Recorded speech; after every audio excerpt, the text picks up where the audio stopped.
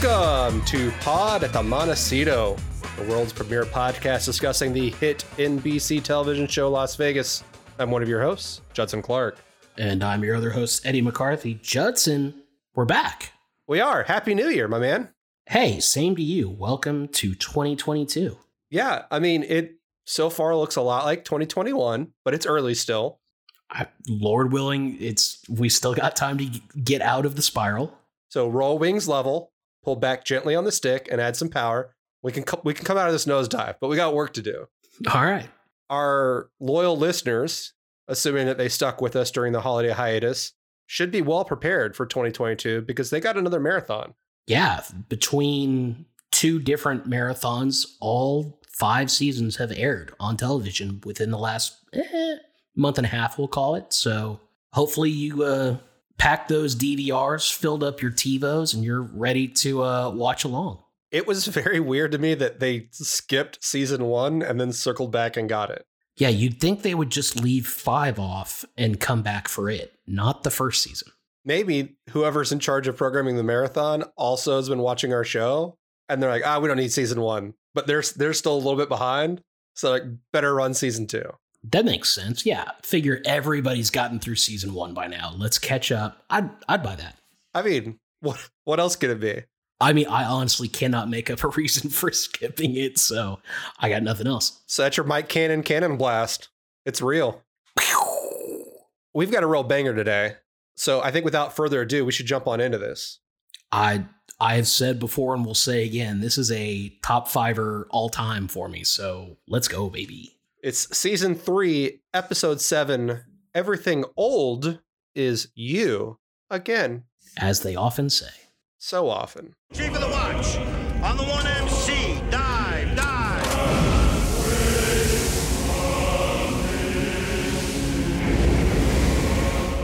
We start with a patented Aaron Sorkin casino walk and talk between Mike and Danny, bemoaning a couple of criminals getting off on technicalities. But the important thing here is confirming that Ed has quit, and at least thus far stayed quit. That was not a fever dream. He gone. Yeah, the guys are lamenting that they keep catching these assholes, and yet either the cops let him go, or here Kathy the lawyer is being a shitheel corporate lawyer and letting people off. Fucking Kathy. Because no photograph signs were not prominently placed enough to keep dudes from skeezily taking cabana pics or something, which I don't think you need a no photography sign for that, but maybe that's just in Texas. Also, in this era, I think mostly because they were terrified of walking computers in our pockets, you couldn't take pictures or phone calls at a dice table or a card table. There was no signs. They were just like, yo, don't fucking do that.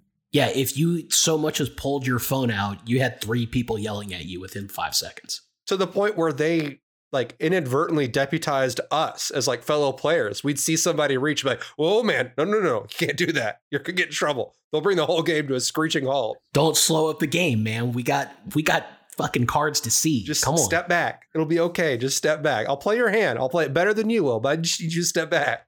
When you have the drunk frat bro at 3 a.m. who's trying to text the click-clack hooker cards that he just got from outside thinking it's a real woman, and you're like, bro, they're going to bring the girls to me. Direct to me. Right, but you can't fuck them on the table either, so just one step, my guy. That's all I'm asking. It's Amazon Fresh, but for strippers. Come on, man. Man, we've got to be close to Jeff Bezos getting into human trafficking, right? I think look behind you, if I had to guess. Womp womp. Oh, I meant sending people to space. That's the human traffic I was referring. Good save. Wink. That should clear us with the Amazon lawyers. Yeah, they're fine. What, you think fucking Kathy's coming after us? Fuck her. I mean, Amazon probably owns Anchor by now, right? Yeah, they probably own us by now. I don't just mean our podcast. I mean literally us. At this point, all right, that's fine. I can only read so many EULAs and terms and conditions. Yeah, am I still getting free next day delivery? Then, all right, we're cool. Back to the episode. Danny has bought a picture at a old collectibles thing. He went fucking antiquing in the conference room. Purely for decorative value, perhaps it's worth $25. It is a cool picture, though. It is signage from outside the Jubilee, a fictitious old Vegas casino that was around in the 60s that, like the Montecito after it, was built on airport property because it's right where the Montecito stands today. And while they're talking about the good old days, Mike unironically asks, "So what do you think? We were born 40 years too late?" And look, I guess we're starting 2022 with some virtue signaling, but come the fuck on. Mike's gonna pine for the good old days of the 60s? I especially given a scene that we are going to get, which is quickly going to remind Mike why maybe you don't want to go back to the 60s, my guy. Holy shit. Look, this is an incredibly fun episode, but there are going to be aspects to it that do not hold up particularly well. And I want to say that I don't feel like I'm in a position to talk about the myriad ways in which the good old days weren't and how this episode fails to capture it. I would note this is not an attempt on our part to say, hey, we're a bunch of relatively young white guys. We don't need to know history. But instead, that maybe we're not the ones to talk to you about it. Yeah, probably a fair disclaimer there. And look, this is an entertainment podcast about an entertaining television show. So rather than do a bad job covering history, we'll do a bad job covering this television show. The promise we made is the promise we will keep. So we won't harp on this too much. Suffice it to say, the good old days were not, for very many reasons. We are happy to be educated about that. That's totally fair game, but we are not going to proselytize on it because this is a hell of an episode. And we all know Mike was not a fan of the 60s. And James LaSure read the script and was like, you fucking kidding me? You want me to say this? How much am I making an episode? Oh, I get to grow a creepy pencil mustache? Fuck it. I'm in. The wig department definitely getting their money's worth this episode. But Judson, let's do that time warp again. We're going to the fucking 60s. Danny, Mike, and Big Ed pull up in a convertible outside the Jubilee. I did not like modern day Big Ed goatee, but I think I love 1960s Big Ed mustache. I hated 1960s Big Ed mustache. I think it's a good look for him. I also really, really love that you've got Danny and Mike in era appropriate attire, whereas James Caan just picked one of the suits out of his normal wardrobe and looks like he always does, just with the addition of the creepy ass itty bitty bitty bitty mustache. It was not nearly as itty bitty bitty as Mike's. And for that reason, I think Big Ed's mustache was superior. I guess I can give you that. For some reason, Mike's combined with the new hairdo really just put it over the top for me and was just a hilarious look that made me love it. I think Mike definitely had the better overall package, but just in isolation, Big Ed's mustache and also Big Ed's goatee is terrible, like full stop horrible. And the mustache to me is at least passable. True. Okay. I mean, it's stack rank. We have well-established, great fake mustache from season 1 with the creepy senator. Is last place. I agree. I'll give you, no, that is number 1 with a bullet, as the decided worst by our fine listeners. Number 1, the worst. Then I'll give you Ed. Then Mike. And the goatee is number 2, the worst. And the goatee is dead last. How horrible! Is this what it feels like to want to quit your own podcast when I keep doing it to you? Because yeah, pretty much. I think that's the feeling. It's like right I hate here. This. I hate this. Yeah, it sucks. It's also like in my chest. Not like scary chest tightness, but like you got a burp that you just can't get out, like that air pocket there. Yeah. Like rage might just explode out from my sternum. Yeah, that's the one. Okay. Well, I'll remember that when I say tattoo later. A given. They split up. Mike and Danny hit the casino floor. And what do you know about the twist? I mean, it's a very simple dance move made famous by a song by Chubby Checker. Are you sure it's really simple? I thought it was really simple. However, in the weirdest running gag of this episode, Danny is going to just be flummoxed by it. It's honest to God, like he's being asked to twerk. Like, this is not, I can twist. This is not hard. Everyone can. It's extremely easy, but we do get a very Chubby Checker himself. Well, not himself now, but allegedly Chubby Checker is live performing inside of the Jubilee, and Mike's loving it. He's doing the twist. People all over are doing the twist. Danny's like, what the fuck are you doing, man? And Mike starts to show him, and Danny's like, no. Guys don't show other guys how to dance. And for some reason, the delivery of that line killed me. It is so bizarre, especially because this is the second time that Mike has showed another dude how to dance. Season 1, outside the gift shop. Yeah. I'm trying to think if there was another one. And he stopped a dude who's had fucking Beats by Dre cans on and was like, what are you playing? And then magically everyone could hear the music. A bit that will return, actually. I believe the writer's room was thinking of that moment when we get to this later in the episode. Danny finally gives in to, I guess, latent era appropriate homophobia or whatever it is, and starts to try to dance when Ed is going to walk up and say, what the hell are you idiots doing? Let's go. The boss's office is over here.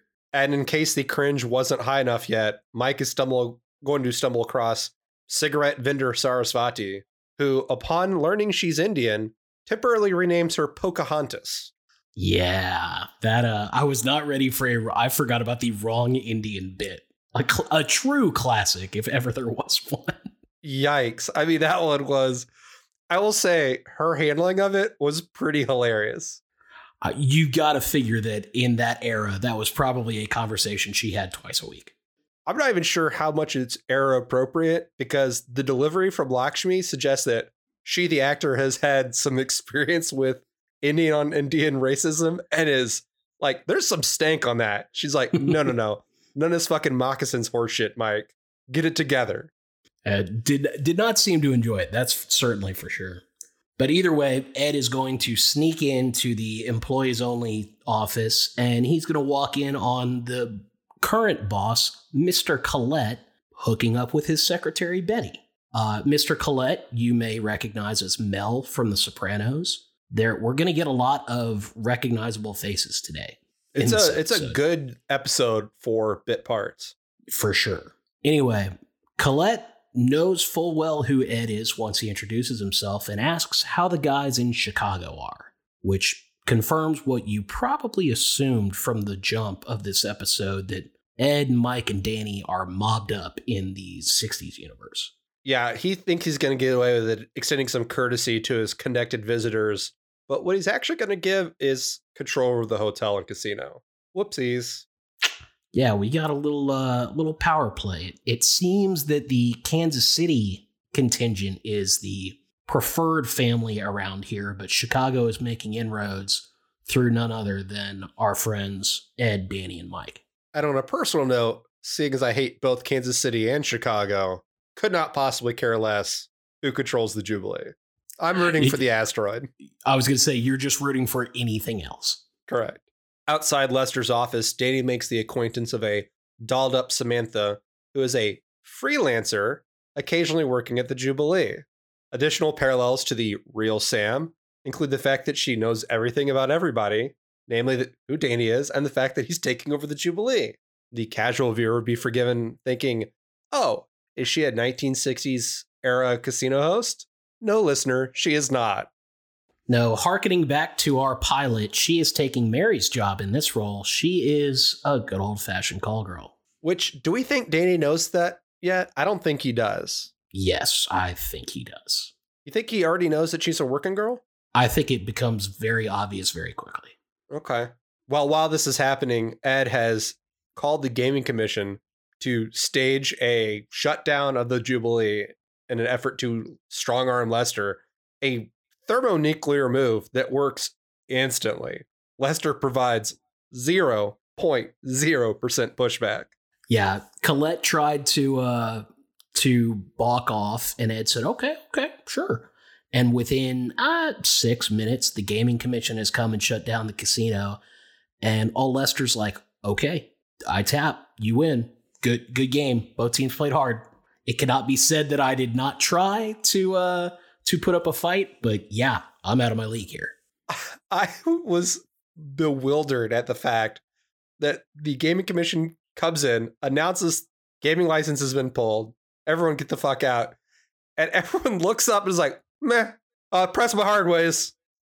Like, There is no discernible change in the activity on the casino floor. Well, let me offer this to you as a hypothetical. We're at a hot craps table and you start hearing commotion of gaming commission here. Are you slowing down? No, you're going until they physically come and put the like red tape sticker that says this table is shut down. I'm going to need to see hardware in the form of many guns before I consider the prospect of walk away from a heater. Maybe like a couple guns. Yeah, I mean, presumably if there's two, there are many. They're not like flashing like pieces in their like shoulder holster. Touche. Fair enough. At some point, they're coming up to us and being like, gentlemen, you must stop. You're throwing dice at an empty table at this point. You boys gotta go. Who's going to color me up, though? That's my first question. Like, this is all still valid, right? The cage is still open. That is just money changing hands. That's not gaming. So presumably you're still good. The color up, you're going to have to take some more chips. Imagine strolling up to the cage. You're 85th in line because everyone's trying to get their money out. And you got like a wad, like just a mound of sweaty nickels and singles from the craps table, like in the front of your shirt. You're holding out like a fucking 12-year-old at a buffet. Like, yeah, just gonna dump these out there. Yeah, sorry. Weird thing happened. The table got closed on me. Yeah, you're trick-or-treating and your bag is full, so you're now just holding it in your shirt. Somebody comes along, just like pops in inside of your shirt. No, my money! My money's! Lester must have known that he had some skeletons in his closet, because the way he folds so quickly, he's like, no, I'm not taking this on with the gaming commission. Fuck it. I lose. Well, again, you know, during the conversation, the initial conversation with Ed, Lester mentions his boys in Kansas City. So he knows how the game works. And he has to figure that if Ed was able to get the gaming commission in on this that quickly, that there is a power shift in play and this is way above his pay grade. He's going to let the families figure this one out. He's not putting himself in the middle. But it's his name, literally his name. It's the full name of the hotel and casino is Lester Collette's The Jubilee. And he walks away from that in a hurry. He doesn't. Well, you know, he doesn't necessarily walk away. He's going to be partners with Ed on this. Ed's divvying out the jobs and explaining how things are going to go. As the gaming commission is running around shutting tables down, Danny says, hey, we want $100,000. Ed then introduces Danny and Mike to All Less, and Mike clarifies that's $100,000 a week, not a month, partner. Lester's shocked. He says, dude, if you skim that much, you're going to kill the joint. There's no way we make that. Ed's like, no, it's simple. We just got to double the gaming revenue.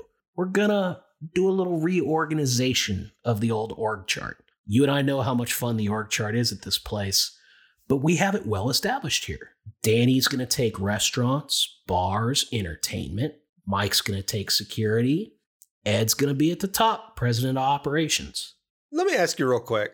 How much of Danny's choice of bars, restaurants, and entertainment is motivated by the fact that Sam is currently sitting at the bar? 99.5%? I was going to say 95%. Yeah, a lot. Because he definitely lingered on bars before getting to the rest of it. And he was like, oh yeah, I probably need more than just that, right? Bars, whores, alcohol venue. What else is there here? Drinking establishments. Places where they serve beer. Watering holes. Mike, help me out here. What else should I be asking for? Did I mention sex workers? Yeah, definitely want those. Good news is, Les, he's not getting left out for dry. No, he's not in the cold. No, he's now going to be in charge of the complaint department. He's going to take care of whatever issues might pop up. And I have a suspicion there might be a few issues. There might be. But with that casual little reorg, we're going to go to the intro and same song, but they do an awesome, cool new intro with like 60s era Vegas shots. That is really dope. An amazing recut. And I know that we only get this one, but it reminded me a lot of when Psych would recut their credits for like special things, like, you know, themed episodes or what have you. And I was thinking, damn, this is really good. This is better than the baseline one. Yeah, one of my favorite things is when TV shows will do custom intro credit scenes for specific episodes. Community was always really good at it. Yep. You typically get like 1, maybe 2 a season. Like you said, Psych was always great at it. It's always a fun little touch. The fellows go to the diner at the Jubilee to grab some food, and they're nearly waited on by Mary before the manager comes up and interrupts her. You see, the manager's played by Dean Norris, a character actor who's always playing assholes or asshole-adjacent people, so you know there's going to be a problem. Yeah, most well-known, I would say, is Hank from Breaking Bad. Also, the only person that has appeared in this episode that I have drank at the Backer with. Really? Yeah, I have a video on my phone of a very inebriated Dean Norris singing the Notre Dame fight song at 3 a.m. at the wonderful institution that is the Backer. Huh. I think I can say with high level of confidence that the Backer is the only place where the floor is so sticky that I literally stepped out of a shoe. It is up there. There's no doubt that it is on the list. It is the stickiest floor of all time. It is a gross, disgusting place that is arguably the happiest on earth. One of my favorite places in the world. Can you imagine the Backer in the COVID era? Oh my God. I mean, honestly, I think the existing grossness probably overpowers COVID. Like COVID can't even hang there? It cannot survive. The Petri dish is too crowded. It shows up at HPV's like, brother, get in line, man. No room at this end. I, no joke, had one of my buddies from college like expressed a little bit of vaccine hesitancy at like early on. I was like, dude, think of what we did at the Backer. He's like, yeah. I'm like, you're really worried about what scientists put in a fucking shot? He's like, well, shit, you put it that way. That's a really good point. I was like, yeah, come on, man. The Backer saving lives since the year of our Lord, 2020. I think it still has a lot of minus on the ledger it's got to overcome. I mean, yeah, that's probably true. Turns out this diner has a pretty shitty policy in place. Apparently Mary doesn't remember we don't serve Negroes. But that policy is about to change because Big Ed's going to walk the manager over to an yet uncleared table, shove the manager's face into a bowl of partially eaten chili, and then dump coffee on the back of his head before firing him and give him a C note for his troubles. Yeah, a nice little gut sucker punch there from Big Ed to weaken young Ray, as we will learn his name to be. But yeah, that's about as unceremonious of a firing as he can get. At least got 100 for his troubles, but that did not seem like a fun one. Presumably because the customers have been gone for a while, Ed knows that the coffee is cold. But this could have been some serious burn damage to the back of Ray's bald head. I do not think that Ed was concerned about the temperature of the coffee. No, but I'm saying that could have been really gross. Chili in the front, chili in the back. Could have not been a fun time. Already wasn't a fun time.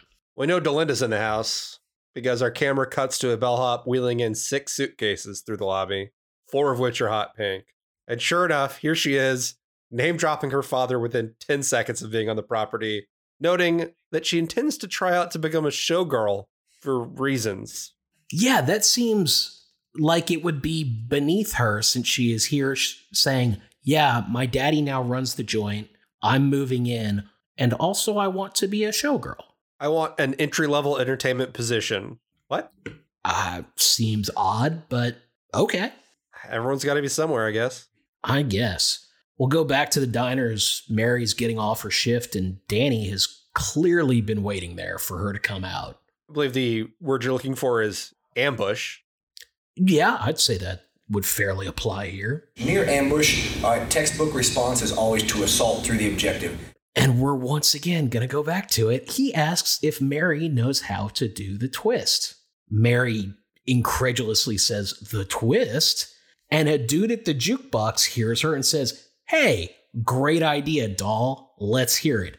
And fires it up. And now Mary is going to try to teach Danny how to do the twist. I just have a quick note for the writer's room. If you're doing a 60s period piece and you've got a jukebox and somebody doesn't start the jukebox by just hitting it, you have fucked up. Because I don't think a ton of people pick up on the Happy Days reference, but it costs you nothing and if it works, It is free humor. It's just right there. You're not wrong. And I cannot tell you how many bars I've been kicked out of for punching a touch tunes. It does not work in the modern era. No. Although I've been in many bars where I wanted to punch the touch tunes because I feel like the split on touch tunes is 30% songs people want to hear and 70% auditory terrorism. Yes. And I will say that courtesy of friend of the pod, Brandon, I have a weapon that I like to deploy in the act of auditory terrorism. Mm-hmm. It is Cantina music, the Mos Eisley Cantina music by Star Wars. Strong. That's a strong play. And it goes on for an eternity. Isn't it like 8 minutes long? It's long. It's got some friction on. Yeah, the once they added the ability to do touch tunes as an app and not geolocated, you don't have to be in the place where it is. That was a genius move on their part because the trolling factor just went up by 1 billion. I have never felt in someone's face the need to leave a bar quicker than one time in New Orleans. Brandon had thrown on Cantina music the first time, and they thought it was like the crowd thought it was funny, then got annoyed, then got funny again, and then he queued it up again and was like, "We need to leave right now." Exceptional play. It was very good, and I have shamelessly ripped that off ever since. But you gave the proper homage. I mean, look, a good bit's a good bit. Yeah, and look, if you want out of this, you just got to pay up to jump me in line. You can put an end to this. Otherwise, the tools are at your disposal. Otherwise, you might get back-to-back Cantina. I don't know. The double Mos Eisley. That's the title of my sex tape. No, the wretched scum or the wretched hive of scum and villainy is the title of your sex tape. How are you taking a self-deprecating joke and then doubling down and throwing it back in my face? Is that not allowed? I mean, it's a podcast. It's just this side of Outback Steakhouse. There are no rules, but it felt hurtful. Also, if one of us wins, everybody gets a free bloomin' onion, and if the other wins, they get free coconut shrimp. Yeah. Whichever one of us is on coconut shrimp has to take the dive. I'm team bloomin' onion. Gross. Of course. I hate bloomin' onions. Of course you do. You hate everything that's good in this world. No, I just hate onions. The coconut shrimp are bad. There needs to be a better other option. Like throw the cheese fries in there or something. I'm just saying, if you're at an Outback Steakhouse and you're ordering shrimp, your life has come off the rails. You've chosen poorly. Outback Steakhouse Extreme. Punish your toilet. So after this cutesy bullshit about the twist and Mary's correct resumption that Danny has no idea what the fuck to do with it, they step outside where Danny makes his pitch. Here's the deal. I want to fuck you. And since I just fired that manager, what if I promote you to manager and, I don't know, give you a raise? Because apparently I don't know how money works in the mafia. Just, yeah, you'll make enough. Yeah, it's not his money. And clearly he has never cashed a paycheck in his life. He has no concept for what's required. When she's like, I don't know, I make pretty good money. He's like, we'll just make more money. Well, we'll take care of it. Don't worry about it. I'll have a numbers guide. Don't worry about it. Mary finally agrees, and Danny goes, "Great, Toots," gives her the old ass slap, and says, "Let me give you a ride home." Oh, and then once we're in the car, maybe also dinner? A little close to the sun, though. She's going to shut that one down in a hurry, saying she'd rather watch a network medical procedural than have dinner with him. I did enjoy that she said she was busy, so couldn't do it tonight. And Danny called out, "So what show is it?"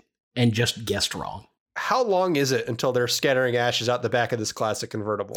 Well, I don't know how popular cremation was in the 60s. So I just, and that's my fault. I just am not aware.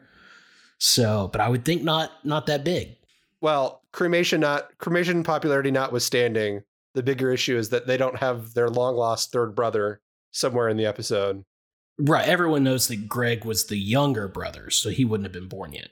And if this were in the 70s, maybe we got a shot. There you go. Little Greggy falls in the well to get Old Yeller to help. Do you mean Lassie? Sure. One of those dogs. Noted dog enthusiast Eddie Mack coming off the turnbuckle. They all look the same. How dare you, sir? My apologies to any dogs listening that are offended. On the casino floor, Mike is on the prowl looking for cheaters, clocks a pair of guys who are running a pass posting scheme, but he doesn't realize it yet.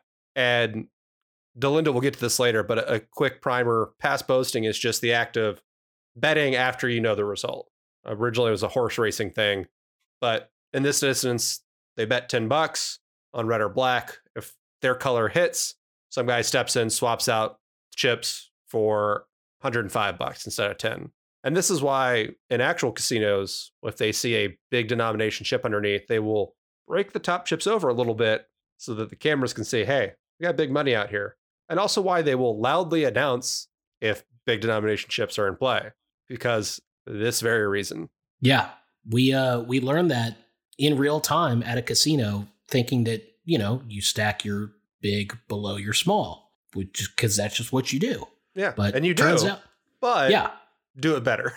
Yeah, and they were like, well, that's fine, but we want to know. We're like, oh, yeah, that makes a lot of sense. Also, I think we were probably doing like 30 and stacking a nickel on top of a quarter. 100%. Like what D-bag in the... I couldn't be a criminal that pass posted because I could not stand there with a straight face and be like, yes, I intended to bet $105. That's such a normal human bet to make. What? True. I would crack up. I'm sorry. You caught me. Me and that guy over there, we're pass posting. Sorry. I thought I could do it. I'm ahead. I just want to see if I could. You keep this. We'll call it even. Mike's got a quick confab with his crack staff of rent-a-cops, led by Detective Scully from Brooklyn Nine-Nine. And he's going to go surveil the guy that just collected the money. He's not sure what's up. Hasn't figured out that he's cheating. He just knows something suspicious because one guy placed the bet and another guy collected it. And by surveil, Mike means pull the guy's car up at the valet, wait till he comes around, punch him in the gut, and then blacklist him from the casino. It's kind of like surveillance. I mean, you know, it's divide and conquer. You take one of the gingers out of the equation, say don't ever come back. The other doesn't know that, and seemingly they don't talk in the interim ever, weirdly. Well, I think ginger meetings are only once a week, and so they haven't had time to get together. Touche. Fair enough. Yeah.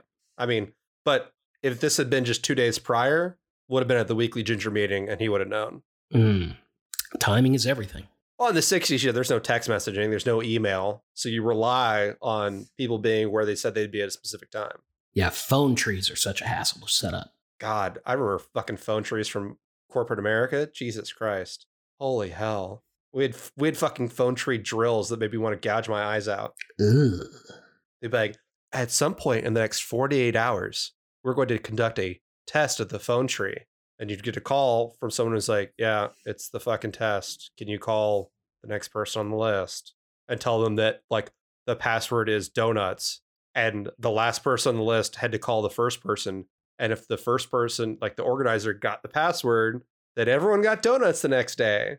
Why wouldn't you just look at the list and call the last person and say, yo, just call this bitch back and say it's donuts? Because they treated it like it's fucking nuclear missile codes. You only knew the person above and below you in the tree. Oh, you didn't get the full org. No, you knew above you and two below you, so that if you couldn't get a hold of the person below you, you left a voicemail and then called two ahead. And then at that point, the tree just goes to shit. Good Lord.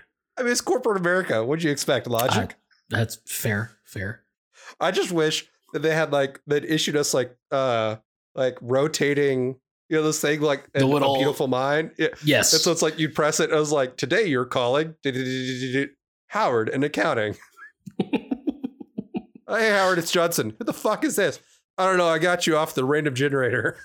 It's a little intrigue for you. Yeah. Today's passphrase is donuts. God, now I want a fucking donut. Reminder, use code donuts at potatthemontecito.com for nothing. Now we're selling stuff? Do we get in the merch business? I mean, I've been waiting for Deb to spin this shit up. Figure by now she's got to have something ready to go. So what does donuts get you? 10% off maybe? Free shipping? Something like that? A donut sticker with our faces on it. Just another free merch idea you're giving out for nothing. Deb, spin it up. Welcome back to the pod, Deb. It's been a while. It has been a while. We've been lacking good merch ideas. Or just realize it's a dumb bit, one of the two. Yes, it's both.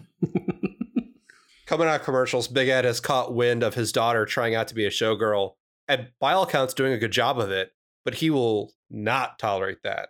So in an attempt to put her back in the era-appropriate box that he feels she came in, he talks her into opening up a dress shop at the Jubilee. Like, that got away from him in a hurry. Yeah, I wouldn't say that he talked her into it. It spun. No, he talked himself into it in an attempt to corral her. He ended up in a arguably much worse situation. It definitely spun out on him. But yeah, Delinda is now going to be opening up a dress shop at the Jubilee. I will say this makes complete sense, because if the Jubilee is the 60s analog for the Montecito, we need the off-maligned gift shop, because it's an integral part of the plot in many, many episodes. I mean, a good 30% of the episodes. If you don't have a dress shop, how are you going to shove shit down the front of your pants? You know what I mean? I mean, that's why we have dresses, is it not? Yeah, I think so. I was really hoping I was going to come up with something better, and it didn't materialize, man. You know what? No, that joke is perfect as it is. Danny's going to find Sam back at the bar, and Sam says, look, I like it here at the Jubilee. The clients are rich. Danny says, well, I'm not rich, but could you like me? Wink. Sam says she sure could. She knows she needs to be on Danny's good side.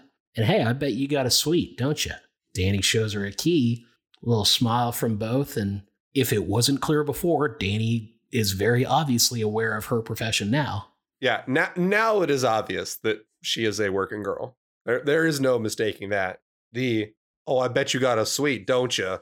Really tips her hand there pretty good. Yeah. Out at the pool, Ed finds Lester molesting another young woman, not Betty anymore. And he is desperately trying to spin his demotion to a good thing. Talking to Ed about, like, this frees me up for activities, and, the town was getting so big, and this is great news for me. But hey, I'm glad you're here. I need to introduce you to the concept of glad-handing high rollers. Walks Big Ed over to a guy named Randall James, a whale who dropped 80 grand at the craps table last time he was in town. And in 60s money, that is some serious change. I mean, the Montecito now would be happy to get somebody dropping 80K, I feel like. So, I mean, apparently if you drop 5 grand, that's enough to threaten Sam with taking your business elsewhere. So I'm going across the street to the airport and getting back on my Southwest plane and flying home like the sad piece of shit that I am. But enough about our last trip. Mr. James has a request on the behalf of his son, Randall Jr., who just turned 21 that very day. What a day. You see, old Randy is a virgin, and Big Randy finds that unacceptable. I ask you, what better way to tell your son that you're catastrophically disappointed in him than to tell a stranger about the situation and ask that stranger arrange a hooker for you? Like, that's just really the best way to tell your son, go fuck yourself. I mean, I can think of a lot of worse ways. That's pretty bad. But I mean, it ends well, so I'm just saying there are a lot of worse ways. It's pretty bad. I'm on team pretty bad. Not wrong. But you're going to stick to your team. There are worse ways. 100%. All right. Well, exercise for the listener at Montecito Pod. Worse ways if you're rich to tell your 21-year-old virgin son that you hate him. We look forward to reading your responses at Montecito Pod on Twitter. Thanks very much in advance. There it is. Got it in 2. Let's get ready to swallow! We go back to Mike and Danny talking with our old friend Scully about the gambling shenanigans. And the guy dropping off newspapers is going to say, sounds a lot like pass posting. What's up, Security Greg? Mike? No. Danny? Nope. Scully? Sure as shit not. Nobody knows what's going on. And as they talk like a bunch of confused idiots, Delinda is helpfully going to inform all of us just what pass posting is. The fact that this term of art catches all 3 professionals off guard, but newsstand Greg is able to drop it and bounce without anyone noticing anything, or being like, hey, Go grab that guy when Toots over here declines the job offer. What a mistake. Yeah. I mean, they're not professional casino men. They are. I mean, Scully is. Well, Scully's a cop. He's just a shitty security a casino guard. cop. And a shitty one. I mean, we've seen plenty of that on this show, so that holds true through time. If he were in the modern era, he would have the biggest of big collars. I mean, Brian Colangelo would be jealous. It would be, he might, if a good wind kicks up, we're getting our Bernoulli principle back in play, and a large man may be able to make a big leap.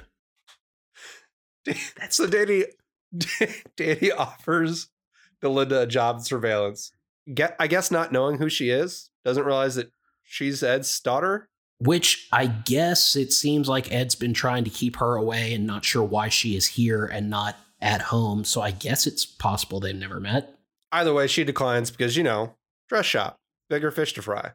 Danny hustles off to his suite, strips down, lies under the covers, awaits a scantily clad Sam, who hops up on top of him and pulls her shirt down.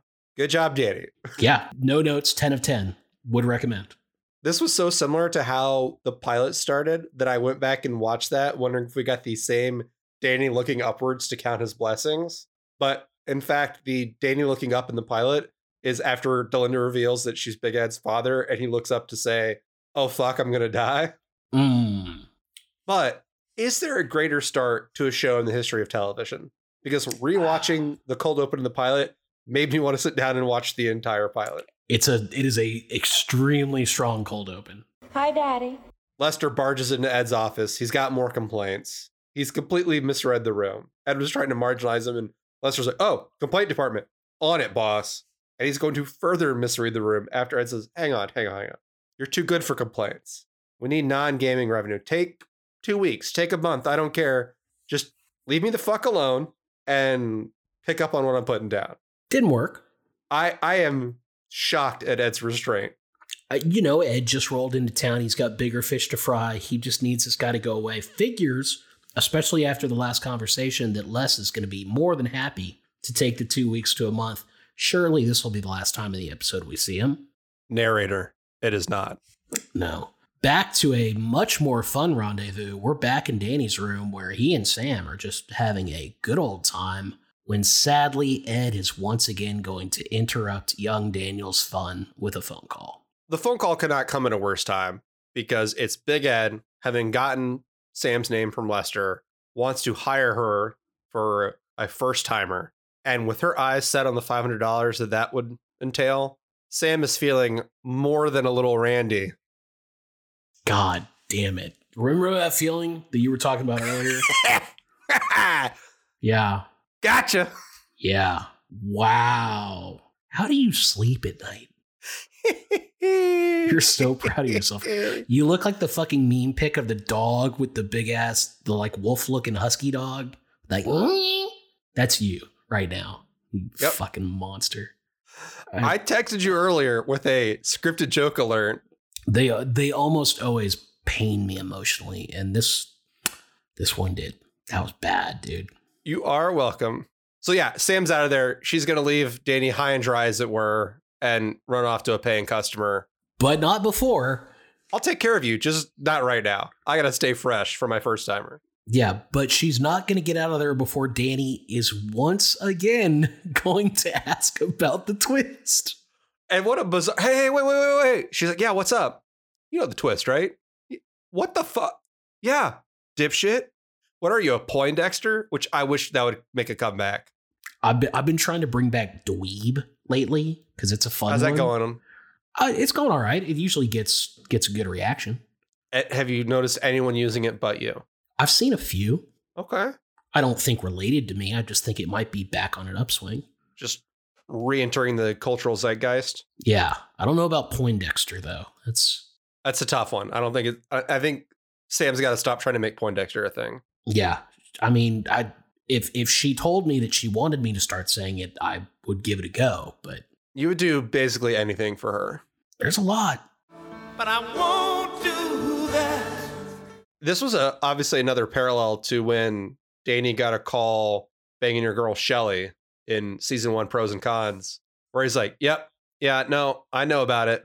Oh yeah, I'm on top of it. Yep, I'm inside of it. Womp womp. I hate my life." The Sam Marquez. Yeah, no, I think I can find her. Was a very good callback to that. We go back to Ed's office, and the gaming commission guy is there. He's here for his payoff. Ed's going to throw him 5 large. Says thanks. Great doing business with you. Look forward to a lovely relationship. And our gaming commission guy goes, yeah, about that. We like to keep the peace. If everybody's happy, we all make more money. That's what we're here for, right? It's like, go on. So I heard you fired Ray from the diner. Ed's like, what, the racist piece of shit? Yeah, who gives a shit? So, turns out his brother is old Kansas City Tony. It's like, oh, fuck, Kansas City Tony, huh? Mobbed up. All right. Gabagool. It's a spicy meatball. Because it turns out Kansas City boys have sent some lieutenants to town. They're posted up at a little Italian joint a couple blocks over. Might want to bring them back before it goes to the family. Keep a little peace, huh? I thought for sure that Big Ed was going to tell him to fuck himself, because the way he sits back in his chair, he's got these strong Robert De Niro and Casino vibes of this I cannot do. Like, this is a bridge too far. Gabagoo. I couldn't tell if it was that or the lean back was so similar to how the scene started, if he was going to toss him another stack for the heads up. I thought very much it was this I cannot do. Makes perfect sense. Turns out it was neither of them. Yeah, because at the same time, Danny clocks a clearly flustered Mary, who lets on that she got a threatening call last night that Mary somehow successfully downplays, because 1960s Danny is just as dumb and clueless as 2000s Danny. And Mary seems relative, like she's like, yeah, it's probably Ray being a dickhead. I think he was just trying to scare me and he's an asshole, so whatever. But, I didn't even need to bother you with this. Which, here's the thing. I find credible, but for the fact that Danny is himself connected. Right. And I feel like, Danny's probably the mafia equivalent of a lieutenant, maybe a capo. That sounds about right. There's no way he's tolerating one of his employees getting threatened. Especially one that he wants to fuck. Yeah. I mean, there's just no way that mobbed up Danny's like, yeah, all right, well, we won't worry about it for now. We're going to get to the same place, but would have loved to have seen Josh get a chance to break out his James Caan and just, slip into a little bit of like, oh, hey, whoa, hey, oh, they're coming for you? These guys are coming for you? Okay. All right. Just a little bit. Let my boy off the leash. Let him cook. I completely agree. That would have been fantastic. And maybe he could have said, gabagool. Everybody needs a little gabagool. Go for some fucking gabagool right now. Goddamn. Unfortunately, Mike's not done being racist. He is trotting out all of the cliche information he knows about India in an attempt to pick up Sarasvati, and I think would go full-blown racist again, but for the fact that he clocks one of the cheaters. I was like, oh, gotta go. Yeah, this was we just ran out of time. We didn't lose. Like, it's a little more time on that clock, and a very unfortunate accent is going to get busted out. Oh my God, you're 100% correct. That is exactly where that was going. It would have been God, and it would have been amazing too. Oh no, it would have been straight like Apu levels of terrible. Yeah, it would have been great. But we see the other past poster, and he's going to wave over to Scully, who is going to literally spin move over the dude at the craps table to run to Mike. It would have been much quicker to just go the other side of the table, my dude. Well, he's practicing his moves. And Lord knows he needs it. Sometimes you swim, sometimes you spin, sometimes you just got to bull rush the guy at the craps table. Gotta keep him guessing. Well, that's true. And I mean, if you told me this was in-universe Scully from Brooklyn Nine-Nine, I would 100% believe it, because it is the exact same dude. 100%. 100%.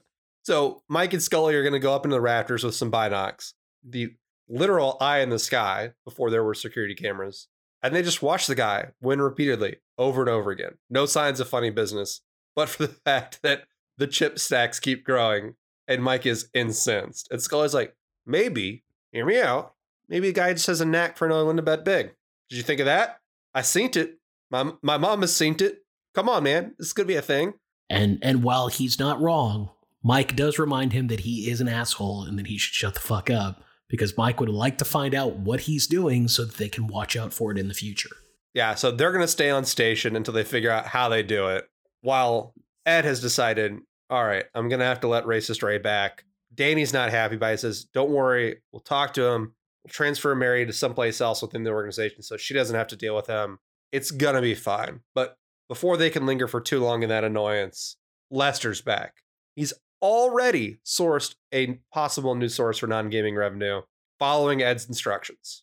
He's joined by a woman named Lorraine and presumably a medical doctor named Miles Mellon. And Dr. Mellon, as we will soon learn, has the exclusive rights to conduct breast augmentation services in Las Vegas. A brand new technology that he claims will make the world a more miraculous place. As demonstrated by Lorraine, who takes her top off, unhooks her bra, and shows off the goods to Danny and Big Ed. Danny seems very impressed. I know that you enjoyed this scene, not because they showed us anything on the uncut, uncensored. It was PG-13 at worst. Mm-hmm. But instead because it gives us a new drop for whenever there's nominative determinism on the show. Because the guy goes, Who'd have thought my name would be my destiny? It was phenomenal. You are correct. I loved everything about this scene, but Dr. Mellon making fake melons is just chef's kiss, God tier level nominative determinism. One of my favorite things in the world. Ed's like, hey, the headlights are great, but explain to me the non-gaming revenue angle here. A fair question. Dr. Mellon says, hey, here's the deal. For every showgirl that you refer to me for breast augmentation, I'm going to give you $100 US. The guy does some quick math. Hey, Danny, how many showgirls we got? 18? Yeah. That's not going to move the needle, buddy. Yeah. We're trying to make $100,000 a week here. And you're coming at me with an $1,800 one-off? Come on. But it once again showing great restraint. Just grabs Lester by the old neck, says, "Come over here. Here's the thing. Love where your head's at." In a calm and loving way. Yeah. Love where your head's at. But it's a little low. We're looking for a little higher. But good thinking. Here's what we're gonna do. We're opening up a new dress shop. My daughter's running it. Not a lot of business experience. How about you help her run it? Help her get it up and going. Don't come back to me. Leave me out of it, please. Do not come back. Just go help her out. It'll be great.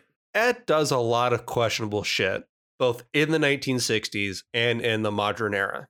Fair. However, sicking this philandering sleazeball on his own goddamn daughter is unconscionably bad.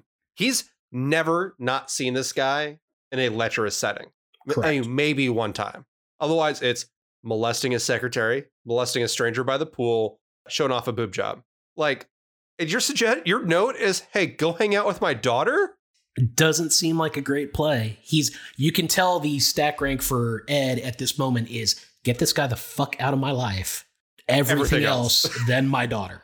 And we know he doesn't really want his daughter there, so maybe there's a back of the head thinking, okay, if he creeps her out enough, she'll want to leave Las Vegas angle. Or I'll have an excuse to actually bury Lester. I don't know. Yeah, but it is very clearly a one note. God, just how do I get this guy away from me? I mean, we've had bad boss Ed. This is bad dad Ed. And it's the worst dad he'll ever be, I think. Yeah, it's up there. I mean, the shit with Nessa and the fact that she's probably KIA at this point, still better than the dress shop thing. Correct. Sam finds her way up to Randy Jr.'s room, where he's getting cold feet about the whole sleeping with a prostitute thing. She's shockingly cool about it, presumably because she's still going to get paid. She says, don't worry about it. I'll talk to Randy Sr. later. In the meantime, let me show you what it's like to be a real adult by teaching you boring-ass gin rummy. Yeah. Don't get me wrong. Gin is about the only good two-player card game there is. But if you told me I had 45 minutes in a hotel room with Sam, and the outcome is I learned gin rummy, yikes. That is a mistake I'm going to live with the rest of my life. Yeah, you're chalking an L there. Yeah. I mean, almost anything else is better. Like, hey, I get that we're not going to fuck, but can you give me tips? Like, spend 45 minutes on, cool, teach me how to pick up women. Yeah, his hesitancy is not like he doesn't want to have sex. He's like, he wants his first time to be special, which, hey, yeah, good for you, Randy Jr. That's fine and good. But I mean, hey, there is a very educational opportunity here for you. Right? In fact, I'm kind of surprised that that's not like a thing that, I mean, maybe it is that people do. It's like, hey, I'm not hiring you for the sex, but you're a hot woman and I'm sure people hit on all the time. What works and what doesn't? Let me get some. Thanks for letting me come to your TED Talk. Let me get some tips. Yeah, I mean, let me work on my game. Like, let me get some notes. Why don't you lecture for 15, Q&A for 15, little and RP then 15 minutes of role play. Yeah, there you go. And then slap on the ass, get out there and win it on the field. Everyone's a winner. Turns out, no, they're just going to play cards and we're going to go back to the casino. And okay, things have taken a turn. Mary's a little rattled now. She runs up to Danny and goes, look, somebody broke into my place, fucked everything up, and they left a note that says, if Ray doesn't get his job back, I'm the one that gets busted up next. Appropriately rattled, I would say. Yeah, it turns out that the gears of mafia connections weren't turning quickly enough for old racist Ray and his crew. So Danny's going to go grab him. Ed says, go find him. Tell him we want him back. We just need to have a little chit chat first. And at that point, Danny's like, oh, I get it. Oh, yeah. Oh, I get it. We're going to have a conversation. Yeah. Now you're speaking my language. Sam finds Mr. James at the craps table, spins a nice story about how great in the sack his son was. Not only should you not pay me, I should be paying you. Guy's a real stickman. And instead of taking his money back, Reynolds says, hey, you know what'd be cool? If I fucked the girl that my son just fucked. That'd be pretty fun. And this is a proposition that both Sam and at least one of your co-hosts finds repulsive. Extremely gross. And both of your co-hosts. Yeah, and Sam is like, actually, I think it'd be kind of sick. And Randall's response is, no, it'll be something great for us to bond over, being not only father and son, but Eskimo brothers. What a weird, gross. I mean, I cannot even imagine my reaction if my dad was like, hey, son, how's that first time? Yeah, I fucked her too. What? You did what? No, why? How did she shower first? Like, what are we doing? Oh, no, it is extremely gross. And Sam treats it as such and goes, oh, sorry, I'm busy the rest of the night. He goes, well, I'm here all week. She goes, yeah, no, I'm busy this week. And as far as you're concerned, I'm busy forever. Gee, I wonder, will this be the last we hear from Dumb Dick Randy? Seems unlikely. Foreshadowing happens when clues in a story hint at future events. The dress shop is having its grand opening tomorrow. Delinda's getting everything ready when Lester admits, I don't know the fuck all about these dresses. And she starts running down the merch. And he says, whoa, hey, whoa. I'm more of a show don't tell kind of guy. Maybe it would help if you modeled it. Okay, if you insist, I'll try out all these cool dresses. No sooner does Delinda step into the dressing room than he goes into an adjacent one, climbs up on a step stool, and leers over the top at her. Just when you think, like, just having her do the fashion show is creepy enough on its own, but the over-the-top peeking like you're a weird kid in school trying to peek over the bathroom at your fucking middle school or some bullshit. Like, come on, my guy. How are you this creepy? She immediately catches him, and in an attempt to not get executed by Big Ed, Lester bribes her with the promise of free labor and 2 front row seats to Sinatra the next night. Why in a million years would Delinda accept his offer of free labor? Yeah, Delinda's not paying that tab, so... Yeah, why don't you hang out and continue to be creepy? That's cool. Doesn't seem like a great deal, but she seems very excited about the Sinatra tickets. Which, I mean, with good reason. In and of itself, in a vacuum, yes. But, slight spoiler alert, she's going to be sitting there with Ed, who as the president of the joint could probably finagle himself some seats for both he and her, so... Yeah, I mean, in this era, Frankie Blue Eyes is playing, 8 shows a week, probably? Yeah, it is not exactly a hard, it's not a rare ticket to get. Correct. Danny heads back to the casino. He finds Mike fine-tuning the valet procedures, which is a fun little meta commentary on the nature of the episode, where Danny's like, how do you know all this? Mike's like, I don't know. I just do. It's a good bit. Yeah. An homage to Bourne Identity, I think, is what they're going for there. Yeah, that's what it was. I can tell you the license plate numbers of all 6 cars outside. I can tell you that our waitress is left-handed and the guy sitting up at the counter weighs 215 pounds and knows how to handle himself. I know the best place to look for a gun is the cab of the gray truck outside. And at this altitude, I can run flat out for a half mile before my hands start shaking. Now, why would I know that? And while walking in, Danny sees a guy with a video camera and is on the spot inspired to invent modern surveillance techniques.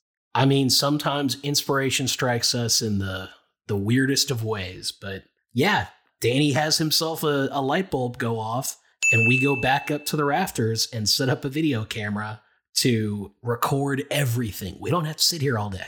It'll be great, though we are going to have to get the film developed, which at first I was like, aha, that's funny. Oh no, they're serious.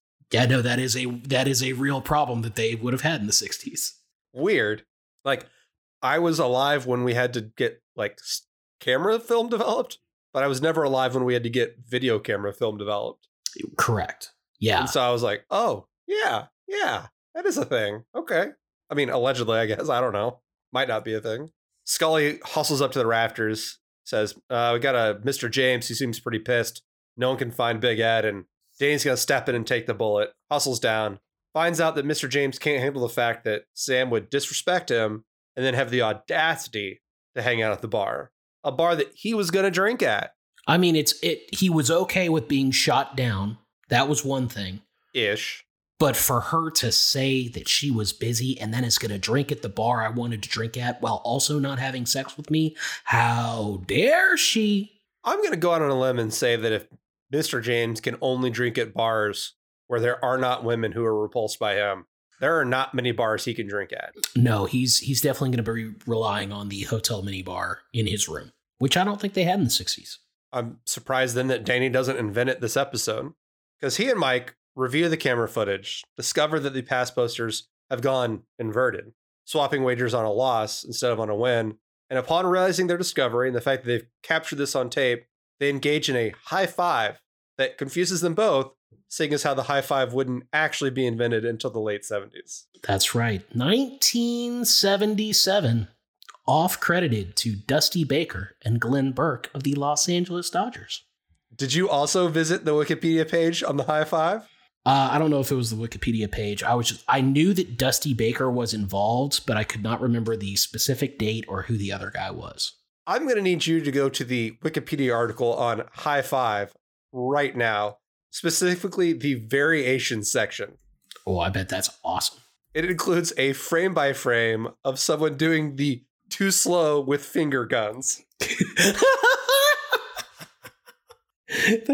The girl looks so sad. She also looks a lot like a girl I went to college with. That's hilarious. What an amazing set of 4 photos that is. The parenthetical with finger guns at the end actually slayed me. I bust out laughing by myself earlier. Oh, that's really good. Thank you, Wikipedia. I'm still not going to give you money, but I'll wait a little longer before closing the pop-up box this time. You had me actually consider it for a moment this time. I made the mistake of donating my cup of coffee in like 2009. Mm-hmm. They literally will not stop. Like, you did it in 2009. Why would you do it again? Because I was an impressionable youth back then, and now I'm a cold-hardened adult. I've learned my lesson. Leave me alone. We see Sam still drinking at the bar at the Jubilee, unconcerned about young Randall's anger, and Danny's going to come from behind to light up her cigarette. Say, oh, here's the thing. Randall's, he puts a lot of money into this place. Between the two of you, sorry, you got to go. He wins. Sam says, look, I like it here. And I got big money clients at all the casinos. I just come here because I like it the most. What if I took all my big money clients that I like to bang and bring them all to the Jubilee? Make sure they all have a good time. Wink. Danny, once again, another light bulb, just innovator of the year, is going to go, oh, it's like a casino hostess Wink. I'll think about that. And off he goes. In the course of 8 minutes, this guy has invented or been directly in the presence of the invention of modern casino surveillance, the high five, and now casino hosting. Hell of a run for 1960s Danny. Real nice fucking set of inventions he's got going here. No patents, though. He needs to throw out the TM stamp, though. Yeah. And he doesn't. Not once. No, he got nothing out of any of this. A real shame. Danny reassures a beleaguered Mary that Ray is no longer a factor. And as long as we're here, any chance I can upgrade that dinner to a Sinatra show? She says, sure, I'd love to, but I can't go dressed like a diner waitress. That's preposterous. Never fear, says Danny. I'm still trying to get into your pants, so why don't I buy you a dress and some shoes? And, we fuck after the show. Thumbs up for Mary. Yeah, free dress. That sounds great. I loved her hustle for the upcharge to the shoes. Like, a dress is one thing, but look at these diner pumps. You think that's going to get the job done? Mama didn't raise no fool. Mary learning from the future to utilize in the past when to negotiate. But before she can do that, our past posters are back, Ed. Ruh-roh. This time, we're not going to mess around. Mike and Danny are just going to grab them and backroom them. And we always heard the jokes about how the backroom in the old days worked. Well, we're in the old days. They asked the guy one time how he did the pass posting. Guy says, I didn't do anything. Turns out that was a mistake because he really did only have one chance. Mike is going to hold his hand out while Danny's going to pick up a baseball bat and just crack the fuck out of it. Wowzer. That must have hurt like a motherfucker. Yeah, that did not look like a good time. It's no ball peen hammer from Casino, but it's close. It's pretty good. Most of the crew is front row for Frankie Blue Eyes as he kicks off our musical denouement. Ray is here. Danny had to step away though real quick. Y'all keep watching the show. Frank, you keep singing. We just gotta have a little quick chit chat. And everyone's sorry. Everyone got off on the wrong foot. Come on, racist Ray, let's make amends. And I think these amends should take the form of you open up a new nightclub. We got all this land, not doing anything with it. There's an airport here, but we could build around that. It's very small, not a lot of planes. Why don't you come out, look at the site with us? Yeah, right now in the middle of the night where you can't see anything. Yeah, let's go do that. Turns out they're just going to go out to the parking lot and shoot Ray. Whoopsies. Yeah. Ray assures them that the Kansas City boys are happy, everything's all good, clean slate. And we're gonna dirty that slate up a little bit one more time. Because not only are they gonna just fucking put a bullet in his head in the parking lot, Danny's there waiting with the car. They're gonna lug his body into the car, go to the aforementioned Italian restaurant where the KC lieutenants are posted up, and just dump his carcass out front. Which, strong move, because everyone knows that people from Kansas City are real pieces of shit. So, they're not going to do anything about that. They did not seem to enjoy it, but we did get a lovely, right after the bullet, that's for Chicago from Big Ed. So the Chicago-Kansas City wars will continue on. But sadly, not in a timeline we get to watch. Which, by the way, I would watch the shit out of. If they scrapped the modern era and just went straight to 60s for the rest of it, I'd have been fine. Or just a 60s Las Vegas spinoff? Yep. But with all the core cast, they have to make 2 shows at once. Correct. Walking back into the casino, we time travel back to the present day, where it seems that only Danny's gone through the temporal adventure because he's surprised that Ed didn't walk in with them. And Mike's like, yeah, he quit, remember? We just talked about this, you dipshit. And also the fact Danny's going to make googly eyes at Sam because she's a hooker. He's seen her titties. Sam is going to walk up and ask if Danny's to reschedule. And Danny goes 6 to midnight. It's like, yes. Wait a minute. What did you want to reschedule? Yeah, what did you mean? I know what I meant. What did you mean? Yeah, is it us fucking? Because that, yes. I have a hole in my schedule anytime. I only need about 3-4 minutes. Free whenever. It turns out in a fun little Easter egg just for us, the viewing audience. No, what we're actually rescheduling is the pickup of Randall III, her new whale, who comes in and only plays cash and needs to get picked up from the airport. which was a good bit. I enjoyed that. Yeah. We know that Randy Jr. finally got his dick wet at least once. Because he waited for love. Or he adopted. I guess that is also awfully true. presumptive of me. But there's a Randall III who is apparently just as weird as his grandfather. And because we're not done with the throwbacks, Chubby Checker himself, now actual era appropriate Chubby Checker, is going to walk in because he's performing. And we overhear somebody say the twist, and a dude walking by with an old school iPod, cannot play music externally, is going to hear, oh, the twist, I love that song. Headphones still plugged in, click it, and then somehow the twist is going to fill the casino and everyone's going to start fucking dancing. Is it possible this guy was wearing a vest with speakers built in? Because he has like a safari vest that has 2 large black circles in the front pockets. And he's just a walking boombox? Correct. I get, sure. Makes more sense than it just fucking happening the way that it did. Also, this predates the streaming of music. The odds of this like 22-year-old pimply fuck having the twist on his iPod are roughly 0. Yeah. I guess. It's certainly very low. I think if you poll 500 people at random and say, do you have the twist in any media form without streaming, you get 2 yeses. That is the exact number I was going to say. And none of them are 22-year-old dudes with boombox vests. Fair enough. Fair. I can't argue with that. No, I really can't. But yeah, we're going to dance the twist out of the episode. That's all she wrote. Ed, did you like the episode? I loved it. I mean, this is... Of course. It's one of my favorites. It's a great episode. A lot of things don't age well, but it is incredibly fun. It's very funny. Agree. Top 5 episode. Very fun. I love the period piece nature of it. The run of Danny inventing things is just very funny to me. I mean, they just dumped the entire Easter egg basket out on our heads at the end, which is whatever. I love some good fan service. It's such a bizarre one-off episode to do, like in the middle of some really big plot things going on. It's just almost like they didn't know how to write around Ed quitting. And they're like, we're gonna need a week. Can we go to a bottle up?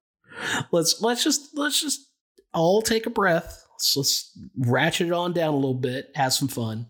And we have to respect how expensive an episode that had to have been to make. Holy shit. Yeah. You know, typically your bottle episodes are about saving money, using existing sets, no guest stars. And they're like, no, fuck that. A lot of bit parts, a lot of speaking lines for guest actors, all new sets, all new costume. Fucking James has to grow a pencil mustache. Other James has to grow a Sharpie mustache. Let's do it. Let's go. And you know what? Money well spent. It ruled. But as a one-off episode, let's talk Chip Leader. Now, as a reminder, because it's been a while. And it got weird. Our current board is Delinda on, I think, like her 4th in a row. Lot in a row. Yeah, at least 3. It might be 4. Delinda, Monica, Mary, Mike, Danny, Ed, and Sam. With Danny, Ed, and Sam as your bottom 3 being the weirdest bottom 3 of all time. Yeah. Here's the thing. I think none of the stuff in the 60s can factor in because that's all a Danny McCoy fever dream. It's the Tina from Bob's Burgers. Non-canonical. So I think last episode's rankings were predicated upon Mary actually keeping her job and Ed actually having quit, which this episode does affirm. At least the Ed part. Well, Mary is there at the end because she's introducing Chubby Checkers. She is dancing, so. So I think we leave it untouched, but I think it counts as another win for Delinda.